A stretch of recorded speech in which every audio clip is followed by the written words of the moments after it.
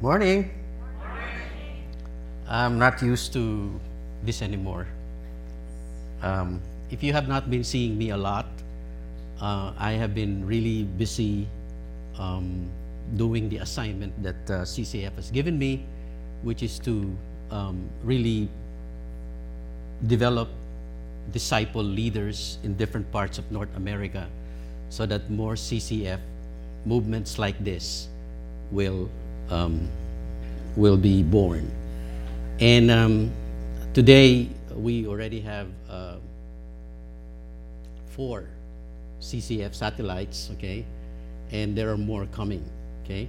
In a span of 1 year and a half. That's amazing. Even I myself, I'm floored with the idea, like, God, this must be right because you are doing something right in our midst. You know, you pray for them. We have CCF Vancouver already. We have CCF Toronto. We already had CCF Prince Albert then. And soon, believe me, soon, in a matter of maybe 4 or 5 months, we will have CCF Edmonton. And CCF Maui is now a house church.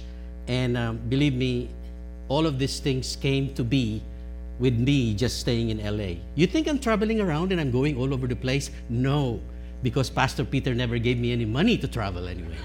So I'm just doing all of this long distance, and God has been faithful. And believe me, I am a changed man because of that. My wife and I, you can talk to my wife.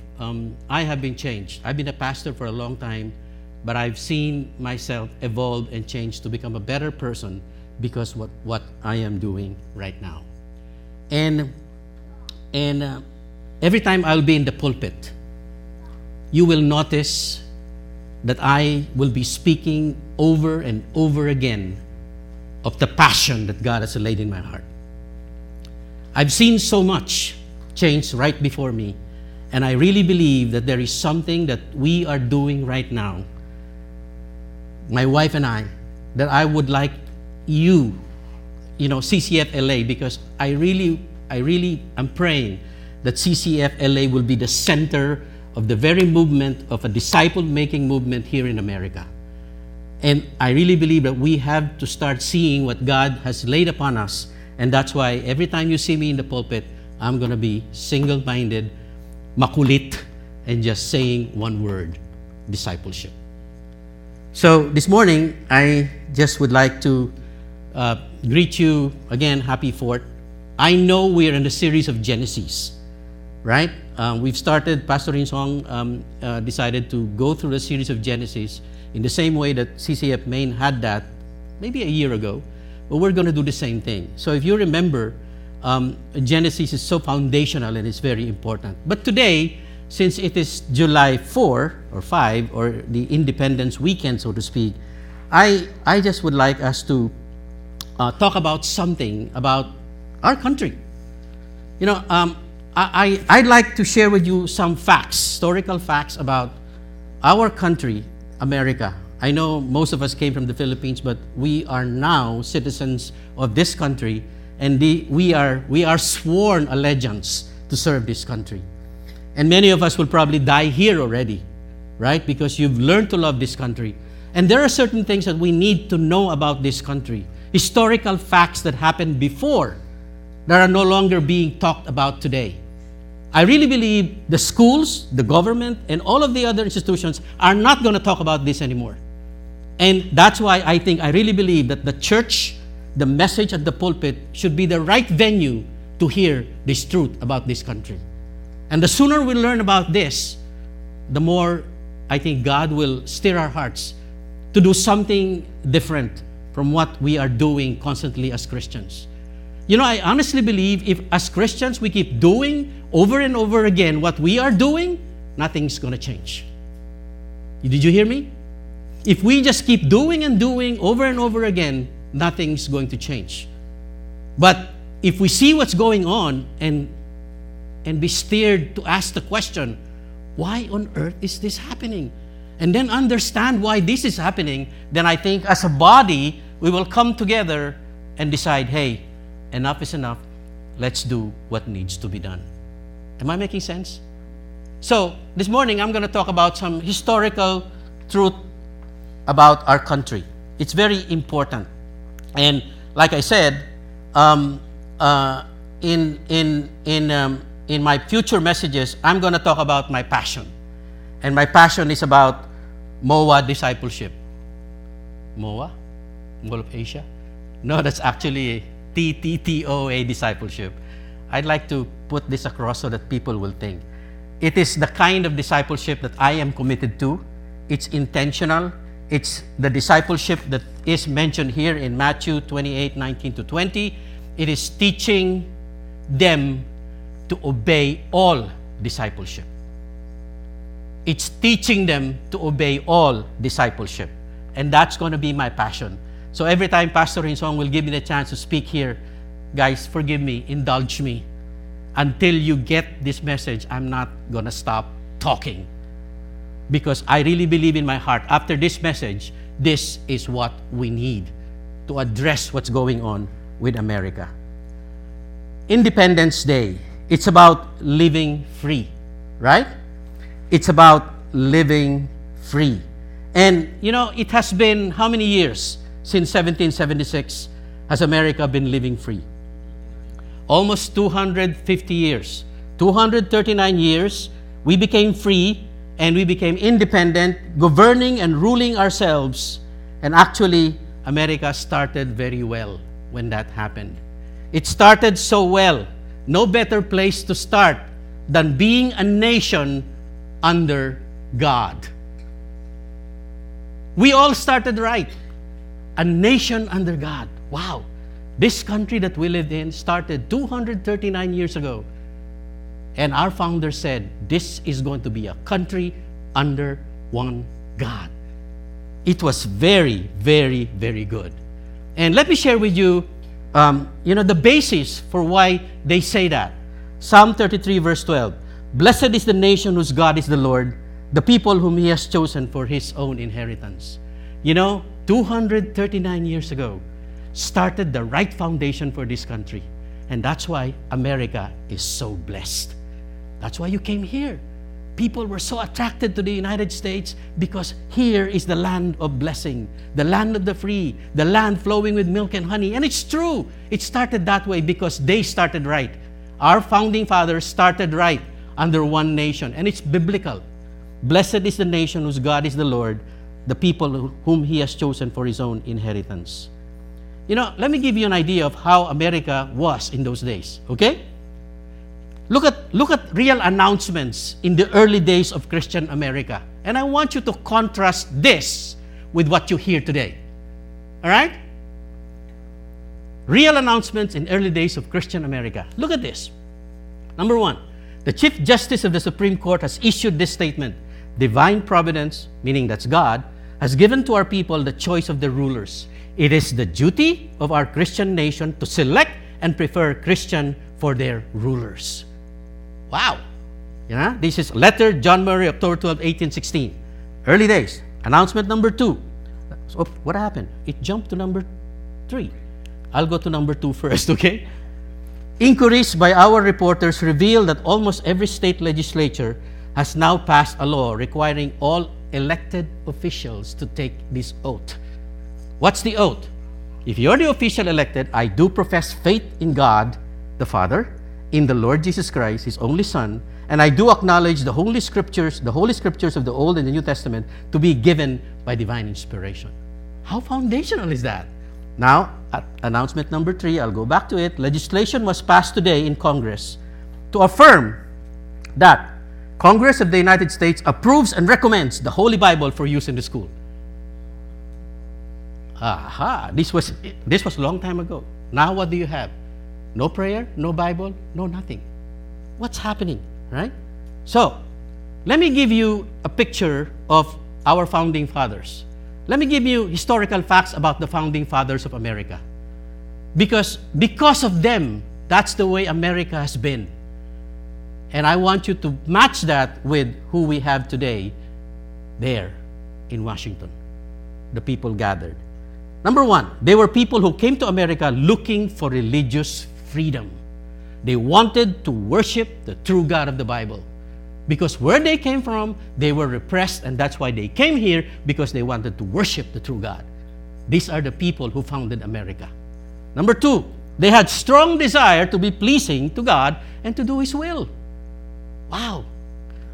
Aren't you glad to have leaders like this, during that time? Number three, they were men and women who acknowledged God's supreme rule over men and nation. In other words, guys, America was under one God, and they acknowledged it, and they were not going anywhere without having God at the helm. And that's why I'm not surprised that America thereafter was blessed. So blessed. So blessed. America the beautiful. We sing this song. Many people are so proud because it was based on truth, based on actual reality of what America has been. Amazing, right? And thereafter the Industrial Revolution came. And the Industrial Revolution to me is a picture of saluting America's greatness.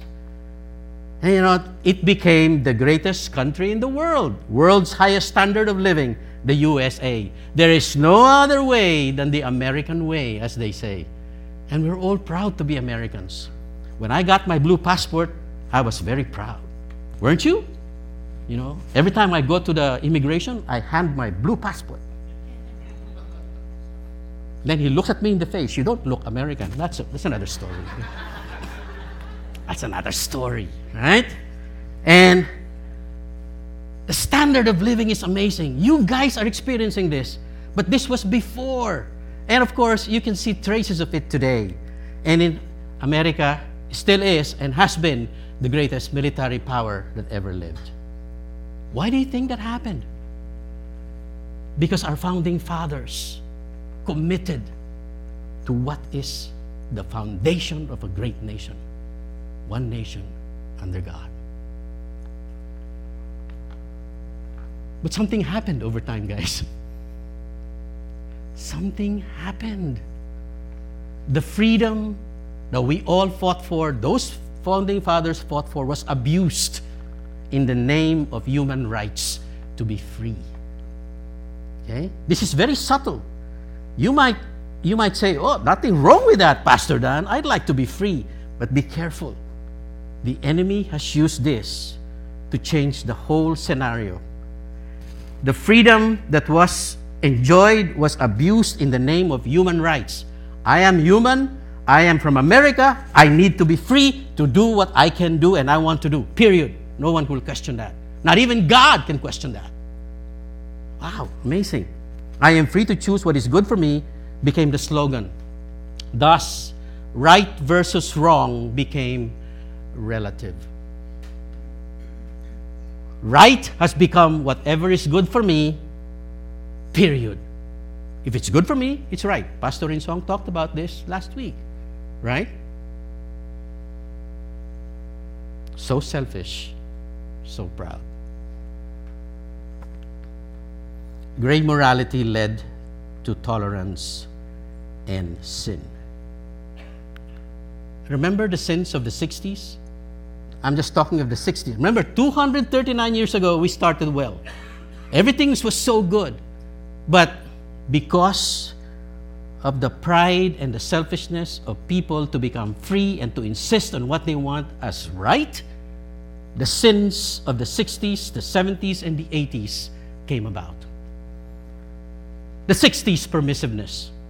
This is where I think Val and myself and Insong are part of. The hippie generation, okay? Wow. Okay, we didn't take a bath then, okay? Susan is also part of that, so, and Romy, okay? Free love! Make love, not war! Rebellion, no prayer in school. The 70s, drugs. Return to cultism. You know the story of Manson and Jim Jones. The 80s, plague, political corruption, dissolution of the family. I'm showing you the progression of depravity here, okay? And I want you to see that it was not like 239 years ago when this country started. Something, folks, is happening.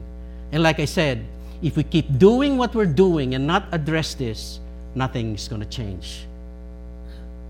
the trend will continue, and the country that we love will soon be nothing.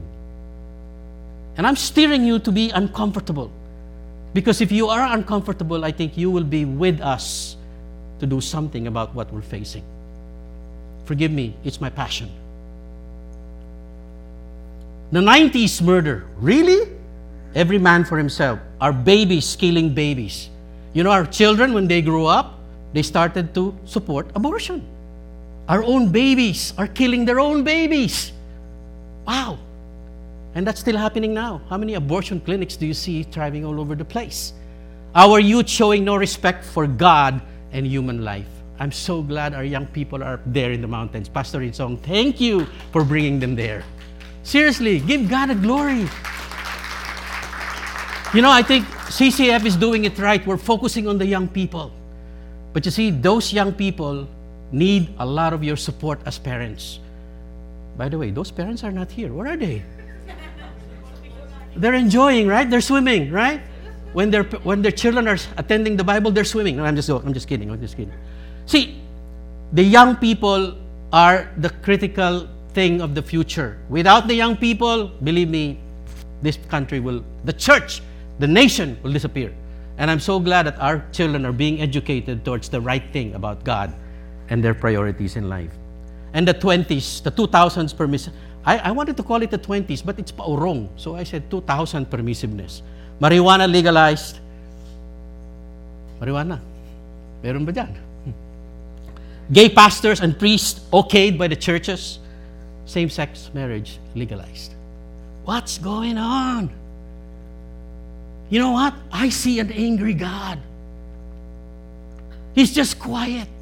But please, we keep singing about God's grace, God's love. God is so loving and He's going to ignore your sins because of His Son, Jesus Christ. Yes, that's true. But guys, there is an angry God at the same time. Don't you underestimate that. An angry God.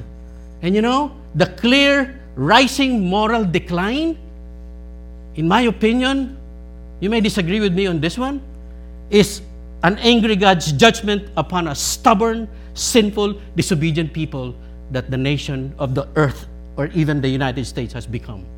I used to believe, you know, when I was as a pastor, because of the of the Bible studies that we were teaching, I used to believe that God's judgment will come only when you die and when you are sent to hell as a sinner.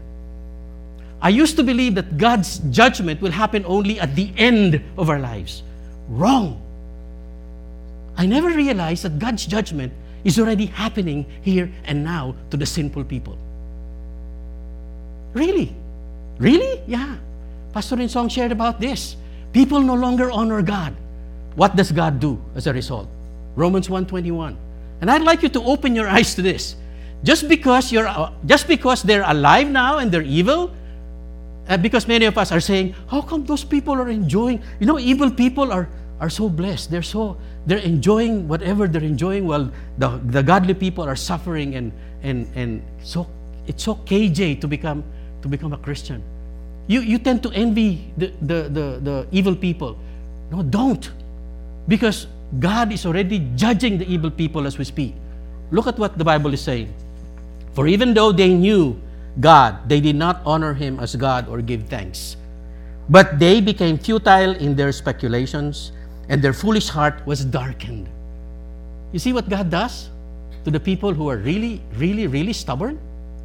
God will darken their hearts even more. Professing to be wise, they became fools.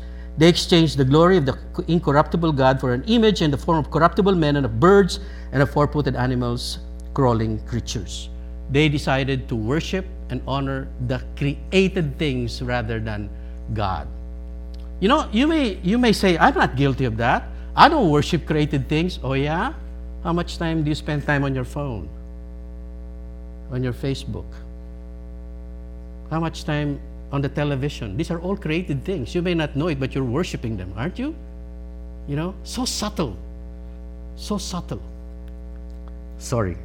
Therefore, God, what did God do? This is the judgment of God. They're still alive, but they're being judged already. God gave them over in their lust of their hearts to impurity, so that their bodies would be dishonored among them. For they exchanged the truth of God for lie, and worshipped and served the creature rather than the Creator. Make no mistake about it, God is no longer God today for most Americans. In those days, God was really God. They honored God. They would not move without God being considered. But today, for most Americans who are free to do what they want, I think God has been marginalized because God is no longer God today. The free American who is free to do what he or she wants has become the God adored and worshipped by so many. Oh, here in America, you can do whatever you like. You don't have to subject yourself to God. This is a free country. Wow, many people like that, right? But they don't know what they're getting themselves into. And you know what God will do to them? God will even darken them.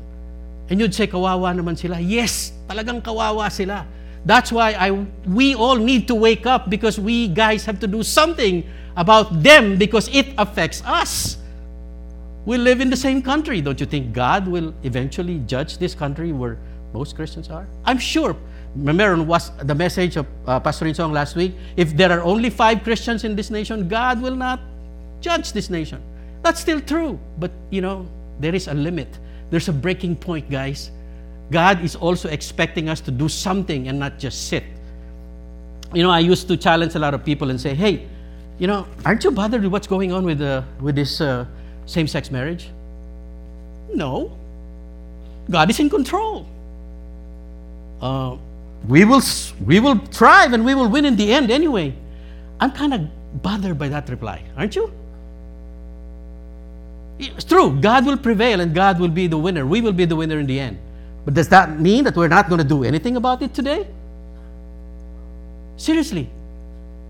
Because we emphasize so much grace. Oh, God will take care of us. Oh, God is... I'm not questioning that at all. But don't you think God is asking us to do something about it?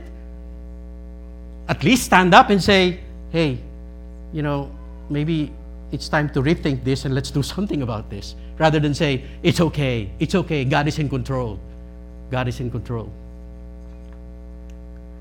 God has been marginalized, taken out of the government, schools, and workplace and homes. That's what's happening today. Look at these statistics again. Americans with no religious affiliations. Across the board are all the age groups. And if you go from 2007 to 2014, you will see the numbers just going up. Right? Meaning across all age groups, the number of people who are giving up their faith and their God is rising. And it's highest among the young people. And again, I'm so happy that our young people are there because they're going to do something about this if we don't do anything about it. And that's why discipleship is very important. You parents, if you attend to what your children are developing into, believe me, we are doing what God wants us to do to save this country. I think this is what has become America today. Not America under one God, but America, one nation against God. Whether you like it or not, the Christians are becoming a minority. I will repeat, we are becoming a minority. If we are the minority, then it's going to be a nation against God, not a nation under God. In 239 years ago, it was the opposite. That's why it was one nation under God. But today, because of what's happening and the facts are staring at us, I think we have a nation against God, whether you like it or not, as Christians. What are you going to do about that? What are we going to do about that? Ardy, what are you going to do about that? A proud America is emerging, I believe, where God is no longer Elohim. Where the free Americans are the gods who call the shots. Where God is not honored and obeyed. Where people are no longer awed by God. Genesis chapter 1, stand in awe of God. Honor God because He created everything. Today, because of the free Americans. I don't think that's happening, folks. You may disagree with me. You can do your own research, but I believe that this is what's happening to us. So I'm so sad for my brother Val. He came to America thinking that America, just kidding, bro. We need you here, okay? We need you here, right? Because of what's happening, therefore, the cry of Jeremiah. This is the cry of Jeremiah. Jeremiah 8:20. The harvest is finished. The summer is over, and we are not saved. This is the cry of Jeremiah for Israel then. God's chosen people. What happened? The Israelites what? Became disobedient too. Right? They rebelled. They worship other gods. You know, every time they went into their own place, they saw other nation and they became part of that nation and they worship other gods. And that's why God started to judge the nation of Israel. And Jeremiah was crying, the harvest is finished. The summer is over. We are not saved. I weep for the hurt of my people. I stand amazed, silent, dumb with grief. Is there no medicine for Gilead? And I replace that with America. Is there no physician there? Why doesn't God do something? Why doesn't He help? You know, Jeremiah was crying to God, God, what are you doing? You're forsaking your people. And I think this is going to be the cry of most Christians today, if we are aware of it. God, what's happening to my nation? The nation that started so strong 239 years ago is now one nation against God. And the younger people are giving up. There's a lot of depravity left and right, and there seems to be no control.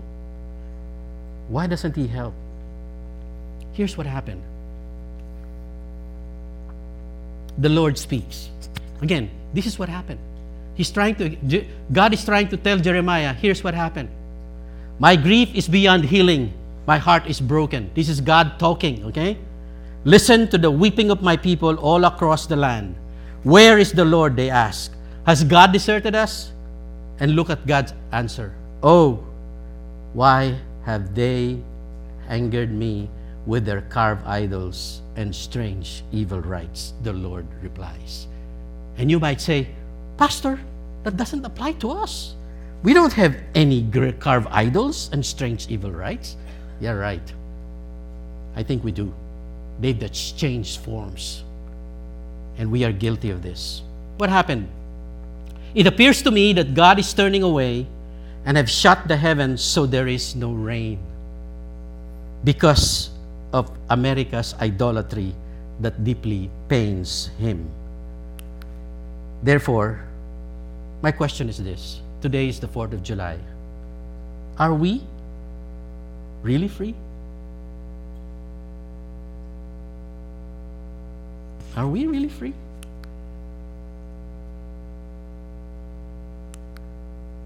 No, we're not. The consequences of our rebellion in the name of freedom has ruined our society, and moral decay is taking its toll on our families. And if we are suffering from the consequences of what our forefathers, the new generation are doing, then we're not free. We're also subject to the same punishment and consequences that they are facing. The enemies of the state are mounting and gaining grounds even in our homeland. What was the rumor over the weekend on the July 4th? Wasn't there threats of what? Bombing again? You know, Pastor Insong showed us a lot of pictures about people being killed, Christians being massacred in different places of the world. The enemies of the state are mounting. And if we as Christians are just okay lang, pastrol-stroll lang, I think there is something wrong. We have to be aware that we are threatened already, and there is something that needs to be done.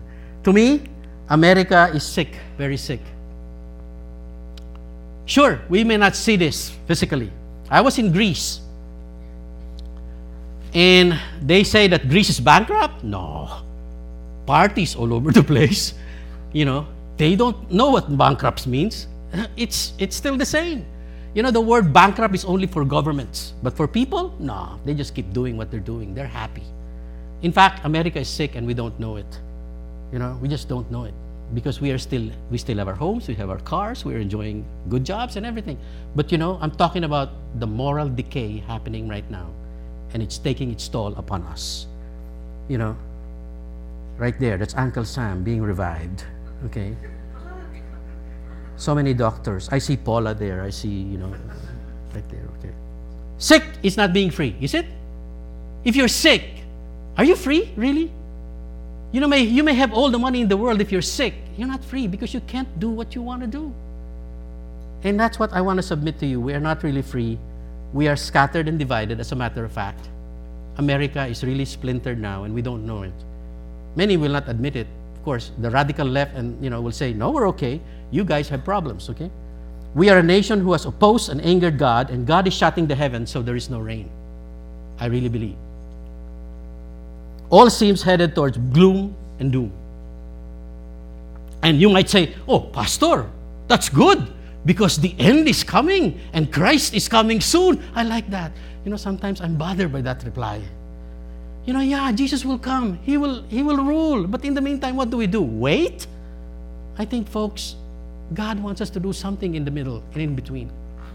We need to be united as Christians to bring about a Christian revival, to heal our nation and bring back God's presence and rest in our land. Please say amen to that. I think we need to understand. What do we do to bring healing upon sick America? To break free from the curse and consequences of idolatry. I really believe we can do something. Dani naman, konti-konti natin. Do you think we can make a difference? If the majority of the population in the U.S. are not doing anything, what can you do? Really? If that's going to be our mindset, then, wow, kawawa naman tayo. But if we believe that we can do something even as a small church right now, people who believe in the Lord, people who are committed to change our families and our nation, then I think we can make a difference. We can free ourselves of the curse of idolatry. Let's make America really free. Wow, high sounding. I'm not going to go and say, let's revolt and get all of those guns. No, I'm not going to say that. Let's just heed God's solution. God has been telling us the solution ever since, but many of us have failed to see it. And every time I stand in this pulpit, I will show you what God's solution is. And I will try to force everyone to say, this is God's solution, and let's start to do something about it. Because otherwise, we're headed to where we ought to end. Gloom and doom. Here's God's solution. 2 Chronicles 7:13-15. Look, this is God saying. God is talking. If I shut the heavens so that there is no rain, or if I command the locusts to devour the land, or if I send pestilence among people, it is God saying this. If God says, if I shut the heavens, if I send the locusts, if I send pestilence, can God do this? Yes or no? And as a matter of fact, God has been doing it. Right now, we may not be even able to accept it, but that's exactly what He's doing. And He's giving a hypothetical situation, but in this case, it is no longer hypothetical, but it's true. But he said, if I do this, then the solution. My people who are called by my name will humble themselves, pray, and seek my face, and turn from their wicked ways. Wow, I like that. Then I will hear from heaven, will forgive their sin, and will heal their land. And look at the promise. Now my eyes will be open and my ears attentive to the prayer offered in this place. I am so excited because verse 15 is a picture of God's manifest presence. I don't know with you, but if you've been praying and God doesn't seem to be there, and it's not answering your prayers, which are really good and for yourself, His eyes are close to you and His ears are not attentive, there is something wrong.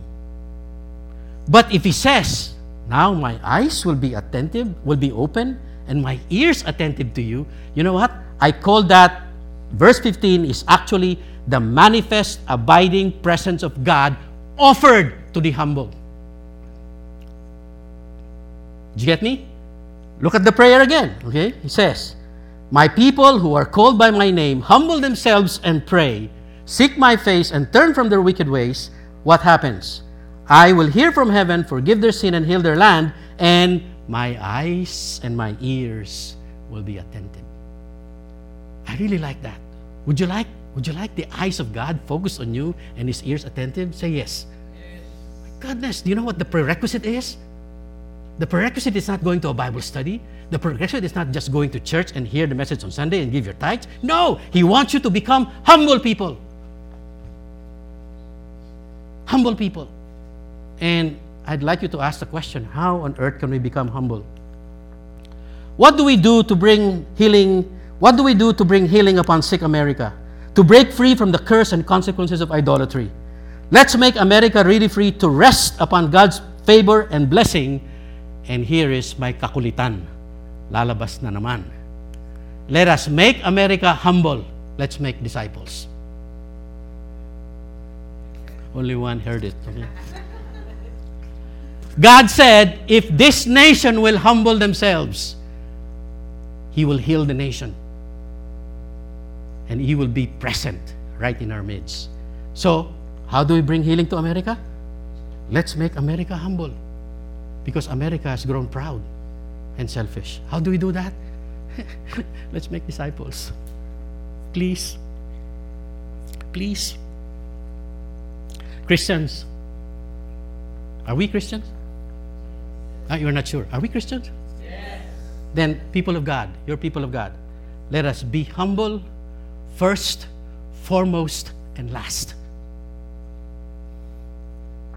Heed God's formula for healing this land. 2 Chronicles 7:13. If my people who are called by my name humble themselves. You know, I asked God, God, why did you require humility? Why? Because humble people will never pray. Proud people will never pray, but humble people will pray. Humble people will turn from their wicked ways. The people who are stubborn are proud people. Agree? The people who will never change are proud people because they believe they're doing what's right. And that's why God said, if my people, Christians, will humble themselves. What is God saying? Even His people have become proud. And that's why we need to do something about it. Because if the moment you realize that humility is the beginning of everything, then you will pray. Then you will turn from your wicked ways. But why humble of all things? What is it about humility that God specifically requires it above all the other Christian qualities? Why not be loving? Why not be faithful? Why not be merciful, be gracious, be holy? You know, God could not have made a mistake. He would have put that, but He said, be humble.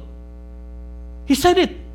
If my people will humble themselves. He didn't say, if my people will be faithful. If my people will be holy. No, He said, if my people will be humble. What is it about humility that God specifically requires it above all other Christian qualities? Guys, because humility is the acid test of being a Christian who is like Christ. I will repeat. Unless you're humble, don't tell me you're Christ-like. And humility is so hard to see. Many people say they're humble. They'll get mad if you tell them they're proud.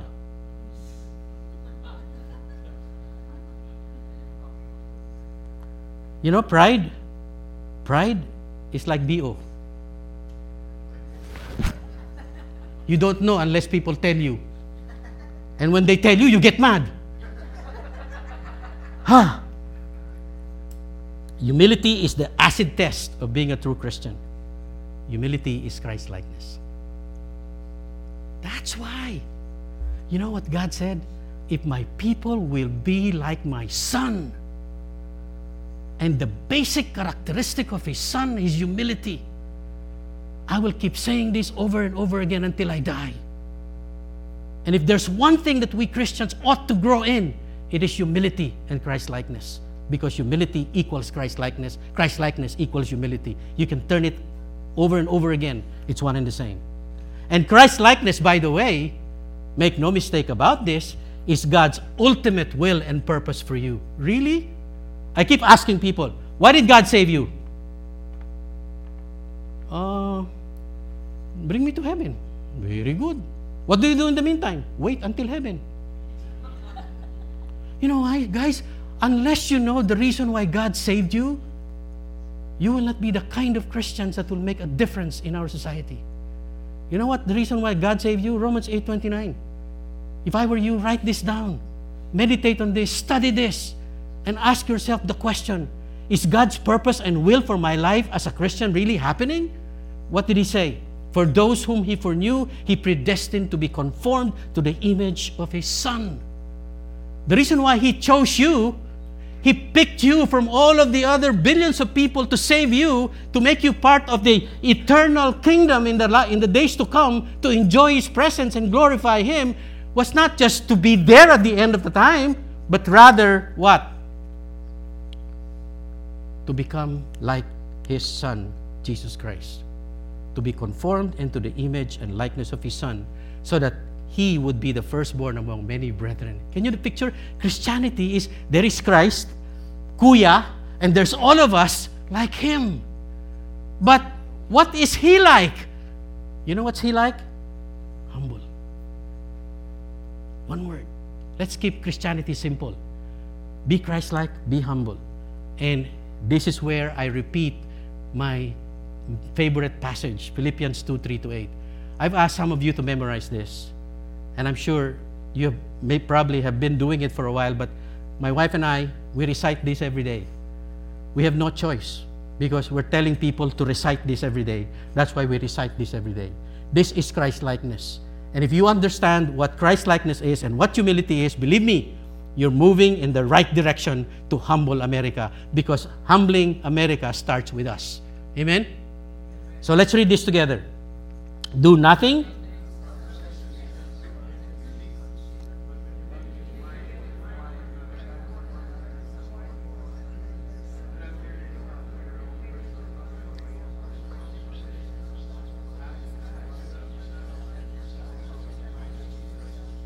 who, although he existed in the form of God, did not regard equality with God a thing to be grasped, but emptied himself, taking the form of a bondservant, and being made in the likeness of man.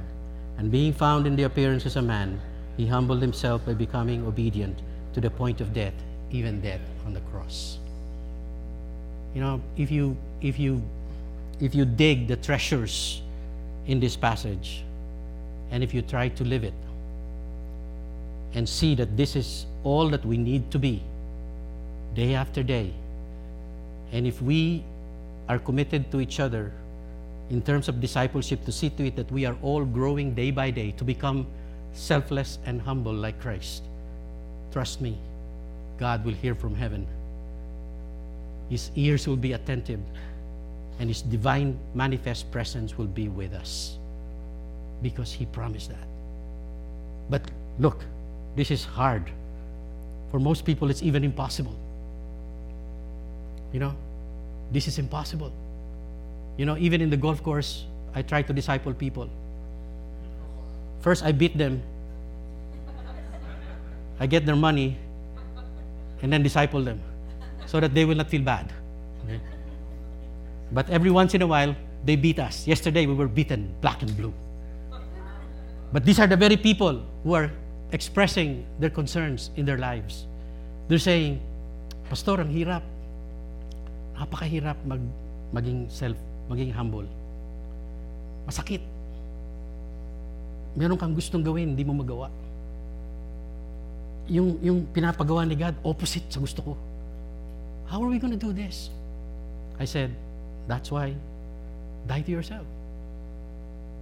Even if the other person is behaving in the most ridiculous and Christ-like way, you have to be Christ-like yourself. Then, palo na. Okay?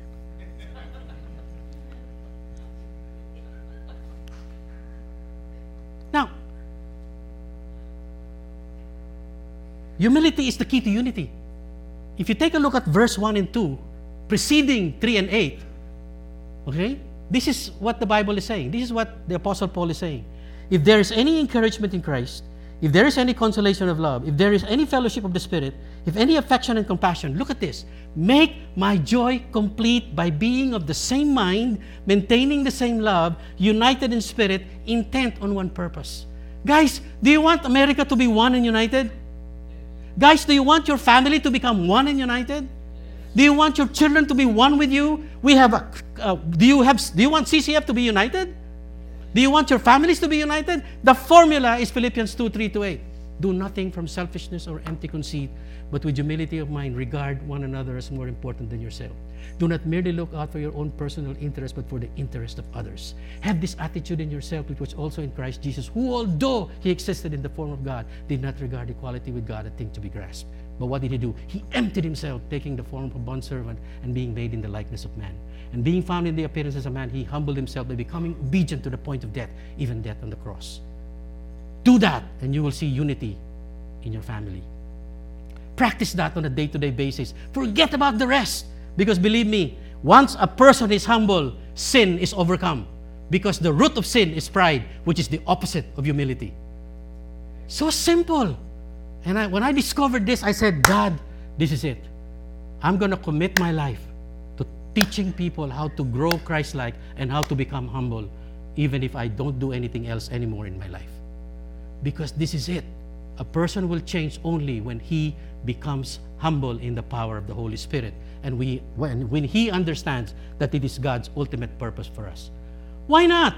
Look at this. The God-man Jesus was the embodiment of humility. You know, Jesus came for the purpose of embodying humility. I realize that. Really? You know, he didn't come to rule over men just per se. No. He came as a man to show man that he is the Son of God, yet he is the most humble person who ever lived. Look at this. Jesus claimed, Matthew 11:29, "Take my yoke upon you and learn from me." He said, "For I am gentle and humble in heart." He didn't say, "Oy, alam ako ng Diyos ha. Bida ako. Slave kita, makinig ka." No, he didn't say that. He said, "Take my yoke upon you, learn from me, for I am gentle and humble in heart, and you will find rest for your souls." You know, every time you see the word humble, there's rest. Humble, rest. You know why? Because humility guarantees the presence of God, and the presence of God guarantees rest. Every time I see that, I said, oh, wow. And then, look at the language of Jesus. If you take a look at all of the words that Jesus said, most of the time, he will hear this, "Not my will, but my Father's will." So humble. Dito, "That's my right. I deserve this. How dare you? I'll sue you." Okay? You know, those are not the language of Jesus. Jesus said, "Not my will, but my Father's will." Anything that God dictates, I will do. My will, go down. God's will, up. Sorry. Humility is the beginning of obedience. And the language of love of God is obedience. Don't tell me you love God if you don't obey God. And you cannot obey God unless you're humble. No wonder God said, teaching them to observe all that I have commanded you. Because if you observe all, regardless of how you feel impossible that is, you prove to God that you love God. And believe me, you cannot obey all unless you are humble. Does that make sense to you? Obedience to God begins with humility. Thus, I like this, the many benefits of being humble. I am trying to memorize all of this because I'm claiming them, and I hope you do claim them too. Humility, you know, to God, humility is so important. He promises loads and loads of benefits and blessings that comes with it.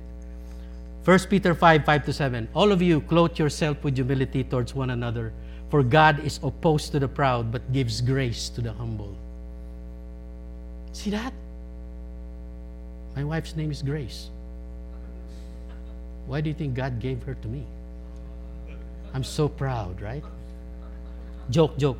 Therefore, Humble yourselves under the mighty hand of God that He may exalt you at the proper time, casting all your anxiety on Him because He cares for you. You know how you can cast all of your care? How many of you have cares today in this world? How many of you are worried about, ang dami, Beb, ang bilis ka agad. Taas, right? We have so many cares. You know, what is the key for God to take care of all of your cares? Be humble. Isaiah 66 verse 2. For my hand made all these things. God is talking. Thus, all these things came into being, declares the Lord. Remember God? God is so powerful, He can do anything with His hand. And yet, look what He said. But to this one, I will look. To him who is humble. Wow. To the contrite spirit and to the one who trembles at my word. You will not tremble at the word of God if you're proud, guys. But if you're humble, God says, you have my attention. Speak. Speak. Artie, speak. You have my attention. Lord, beamer, please, beamer. Okay? Okay? You know why he got his beamer? Humble. No, rich.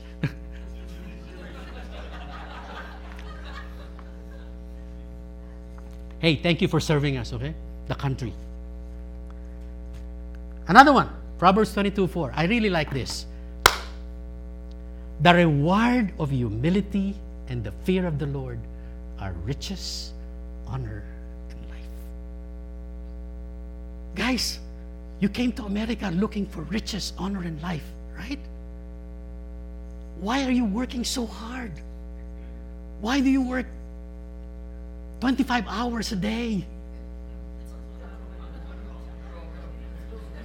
Right? To look for money, riches. You want to be recognized, right? You want to have a long life, to be healthy. Guys, you're looking for these things in the wrong place. And God is telling you, I will reward the humble with riches, honor, and life. And I said, oh wow, ganun lang pala yun, Lord. And here we are, going around the place with like our heads cut off, not knowing what to do. When in fact, God is so simple. America, humble yourself. I will hear from heaven, and I will heal your land. I will be attentive to you. And you know what? My promise is to you, riches, honor, and life. There's no ifs and buts there, guys.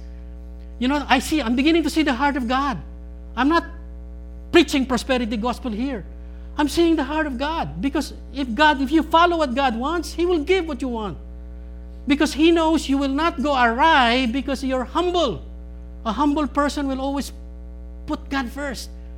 And he will think of, oh, am I going to abuse or not? No, Lord. Your will, not my will be done.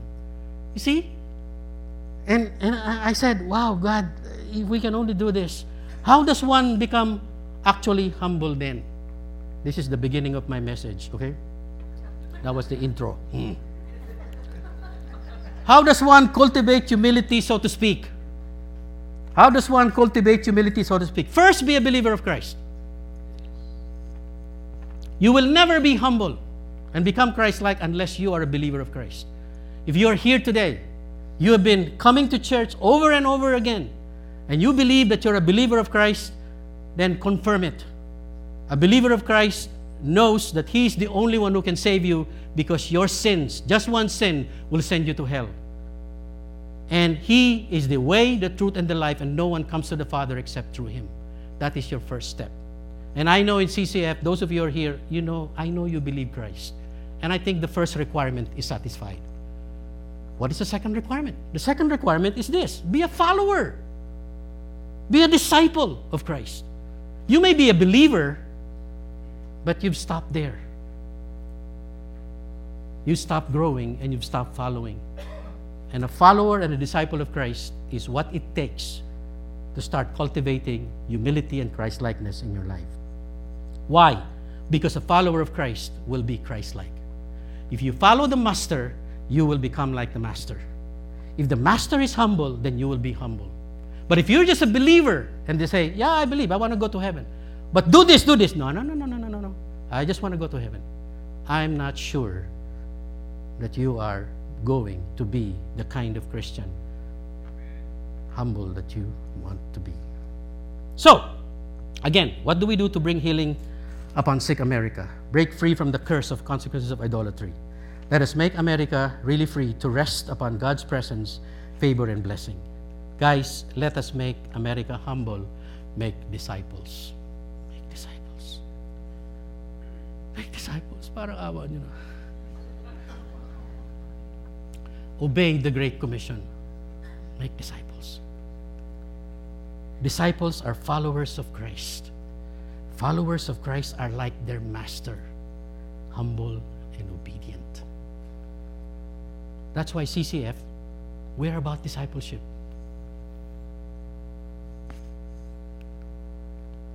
Here is the way we define discipleship in CCF. And if you really want to become part of the movement, please memorize this. Discipleship is a process of bringing people to Christ, believer, building them up to grow in the faith towards Christ-likeness, disciple, for the purpose of spiritual multiplication resulting in the glory of God. It's very simple. If you and I are going to be making disciples, this is our objective. We will help the believer grow towards Christ-likeness, and Christ-likeness is humility. Believe me, you cannot teach someone to become humble unless you yourself are humble. Hoy, be humble, ah!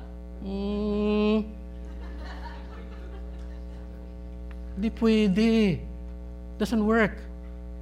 Discipleship is in the Great Commission. That's why we have this at the back staring at us every day. No, every Sunday pala. Go therefore, make disciples of all nations, baptizing them in the name of the Father, Son, and the Holy Spirit, teaching them to observe all that I have commanded you, and lo, I'm with you always, even to the end of the age. You know, you might ask, Pastor, where is Christ-likeness there? The Great Commission does not show any Christ-likeness word or humility there. Well, it is tucked in there, implied, because you cannot make disciples unless you make a person become a follower of Christ. Right? So if you're going to make followers of Christ, you necessarily have to make that follower become like Christ. You understand what I'm saying? So, discipleship is about making people become Christ after they become a believer. How do you do that? This is where my passion comes in. Teaching them to observe all that I have commanded you. Discipleship.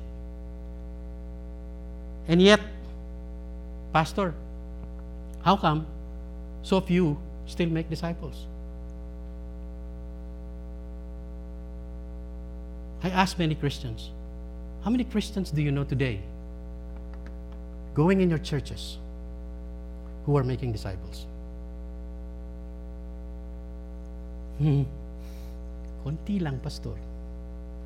You, are you making disciples? Not yet ready, Pastor. You know, I'm puzzled. If this is the formula upon which God anchored the healing, the salvation of nations, how come so few are making disciples?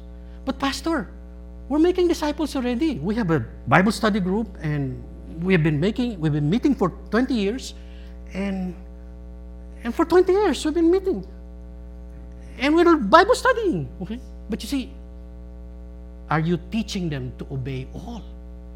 Is the key.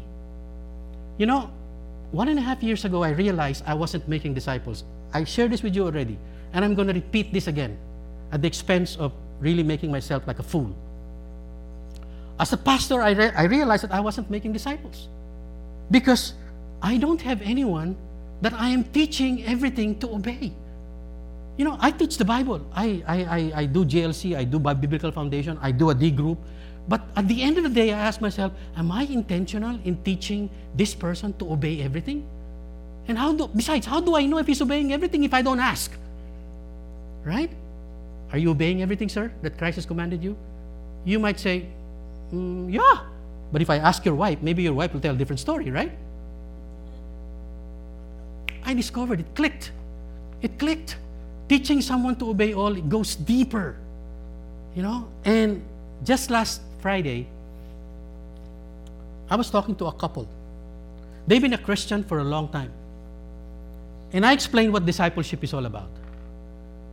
And I said, are you making disciples? Yeah, I believe so. Are you teaching someone to obey all? Oh. Oh, yeah, we are in the group. No. I mean, are you teaching someone to obey everything? Oh. Then I explained what teaching them to obey everything means. And at the end of the session, this couple said, finally, Pastor, thank you. We've been Christians for the longest time, but we never saw discipleship in that light ever. And at the end of the session, I told the husband to do something. And they were so grateful for what happened because their eyes were open. And I'm going to continue with that direction right now because I'm going to pretend that you are that couple that I talked to last Friday, and I want you to see what they saw so that you can begin to be excited about your Christian life. You know why people are not making disciples? Because they don't see what's in it for them. They don't see the value of God's presence. They don't see the value of Jesus being with you always. I asked them, if Jesus is with you always, can He take care of your problems? Oh, yeah. Can He take care of your children? Oh, yeah. Can He take care of your business? Oh, yeah. Oh, why? How come He's not fixing it? Oh. Then maybe you think He's there, but He's not there always. What is the key? Guys, make disciples. Wow. Really? Yeah. But Pastor, I don't have anyone to disciple. That's always the question that comes up. Right, June? Right, George? So, to bring rest and true freedom to America again, what am I saying? Let's commit to teaching them to obey all intentional discipleship. Right? We will explain this to you. I know it's not so clear at this point, but we're here. If you are interested to what that means, come and see us and we will explain it to you and we will even use you. Make disciples at home is what I told the person. I told the husband, don't tell me that you don't have anyone to disciple. Your wife. The husband goes, oh, disciple your wife. Have you ever thought of discipling your wife, sir? See, you've been Christians for a long time. But discipleship begins at home. Who's the leader at home? Guys, you are. You are.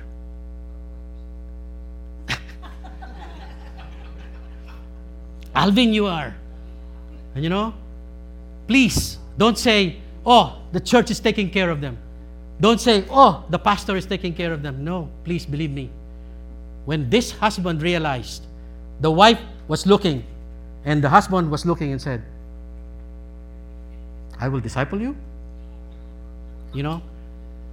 More often than not, the women are very happy. Because for a long time, the husbands, I can see women going like this now. Really, honestly. Look at Maribig.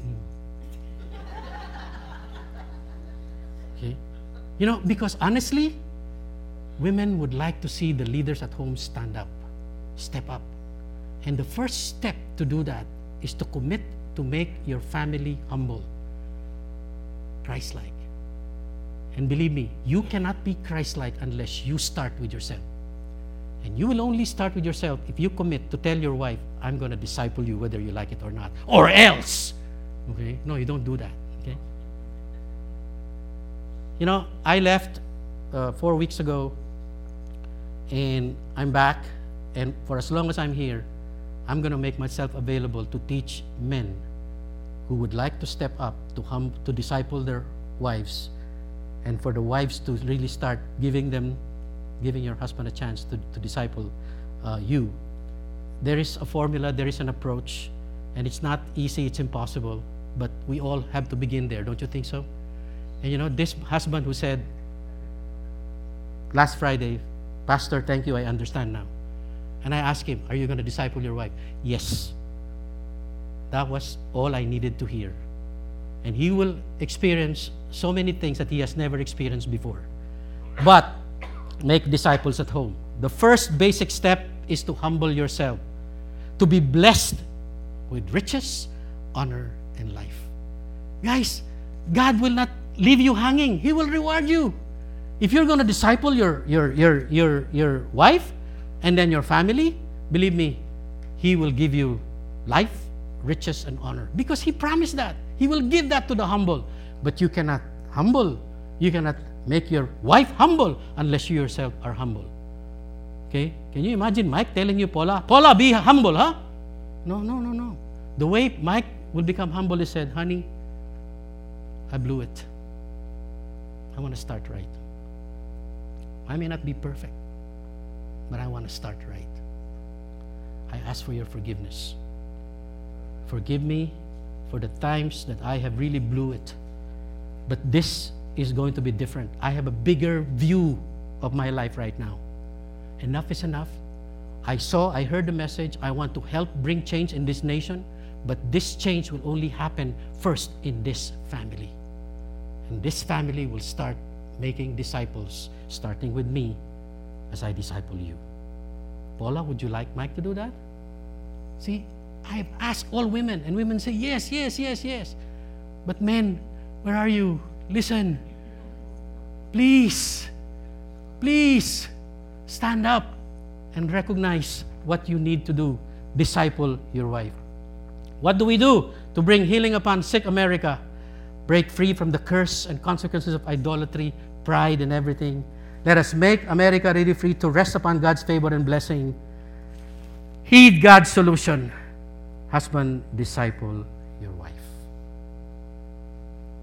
And this is the beginning of living free, honestly free from the bondage of sin, and we can make America healed and healthy again.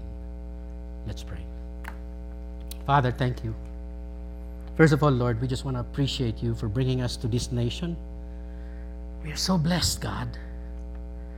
Unlike so many other people in the other parts of this world, we are so grateful for you directing us to become part of this great nation. But Lord, at the same time, this great nation is ailing, sick, not really free. Lord, we ask that you forgive the sins of this nation and don't judge us, Lord, until we can do something about it. I know, Lord, it's a spiraling moral decline and depravity, and everything looks bleak and dark. Lord, open the eyes of the people here to see that, not just the goodness around us, the blessings of America around us, but help us see the spiritual decay happening. And Lord, make us part of a mission to change this nation. As small as we are, as petty as we are, Lord, use us. And I pray, Lord, that you start this movement in CCF Los Angeles, in the members of CCF Los Angeles, in the homes of CCF Los Angeles, and more importantly, Lord, among the husbands and the fathers here of Los Angeles. And I also pray for the single people, the single men. I pray that as they are listening to this message, Lord, they will see their future, that they will not make the same mistakes as we have made of being complacent and not really doing what you want us to do from the very beginning. But to the husbands who are willing to step up, I pray, O God, that as they obey you, as they disciple their wives in humility and dependence upon your Spirit, Lord, would you bless them with riches, honor, and life, and let this overflow so that this nation will change. God, we love you. Thank you for loving us. In Jesus' name we pray.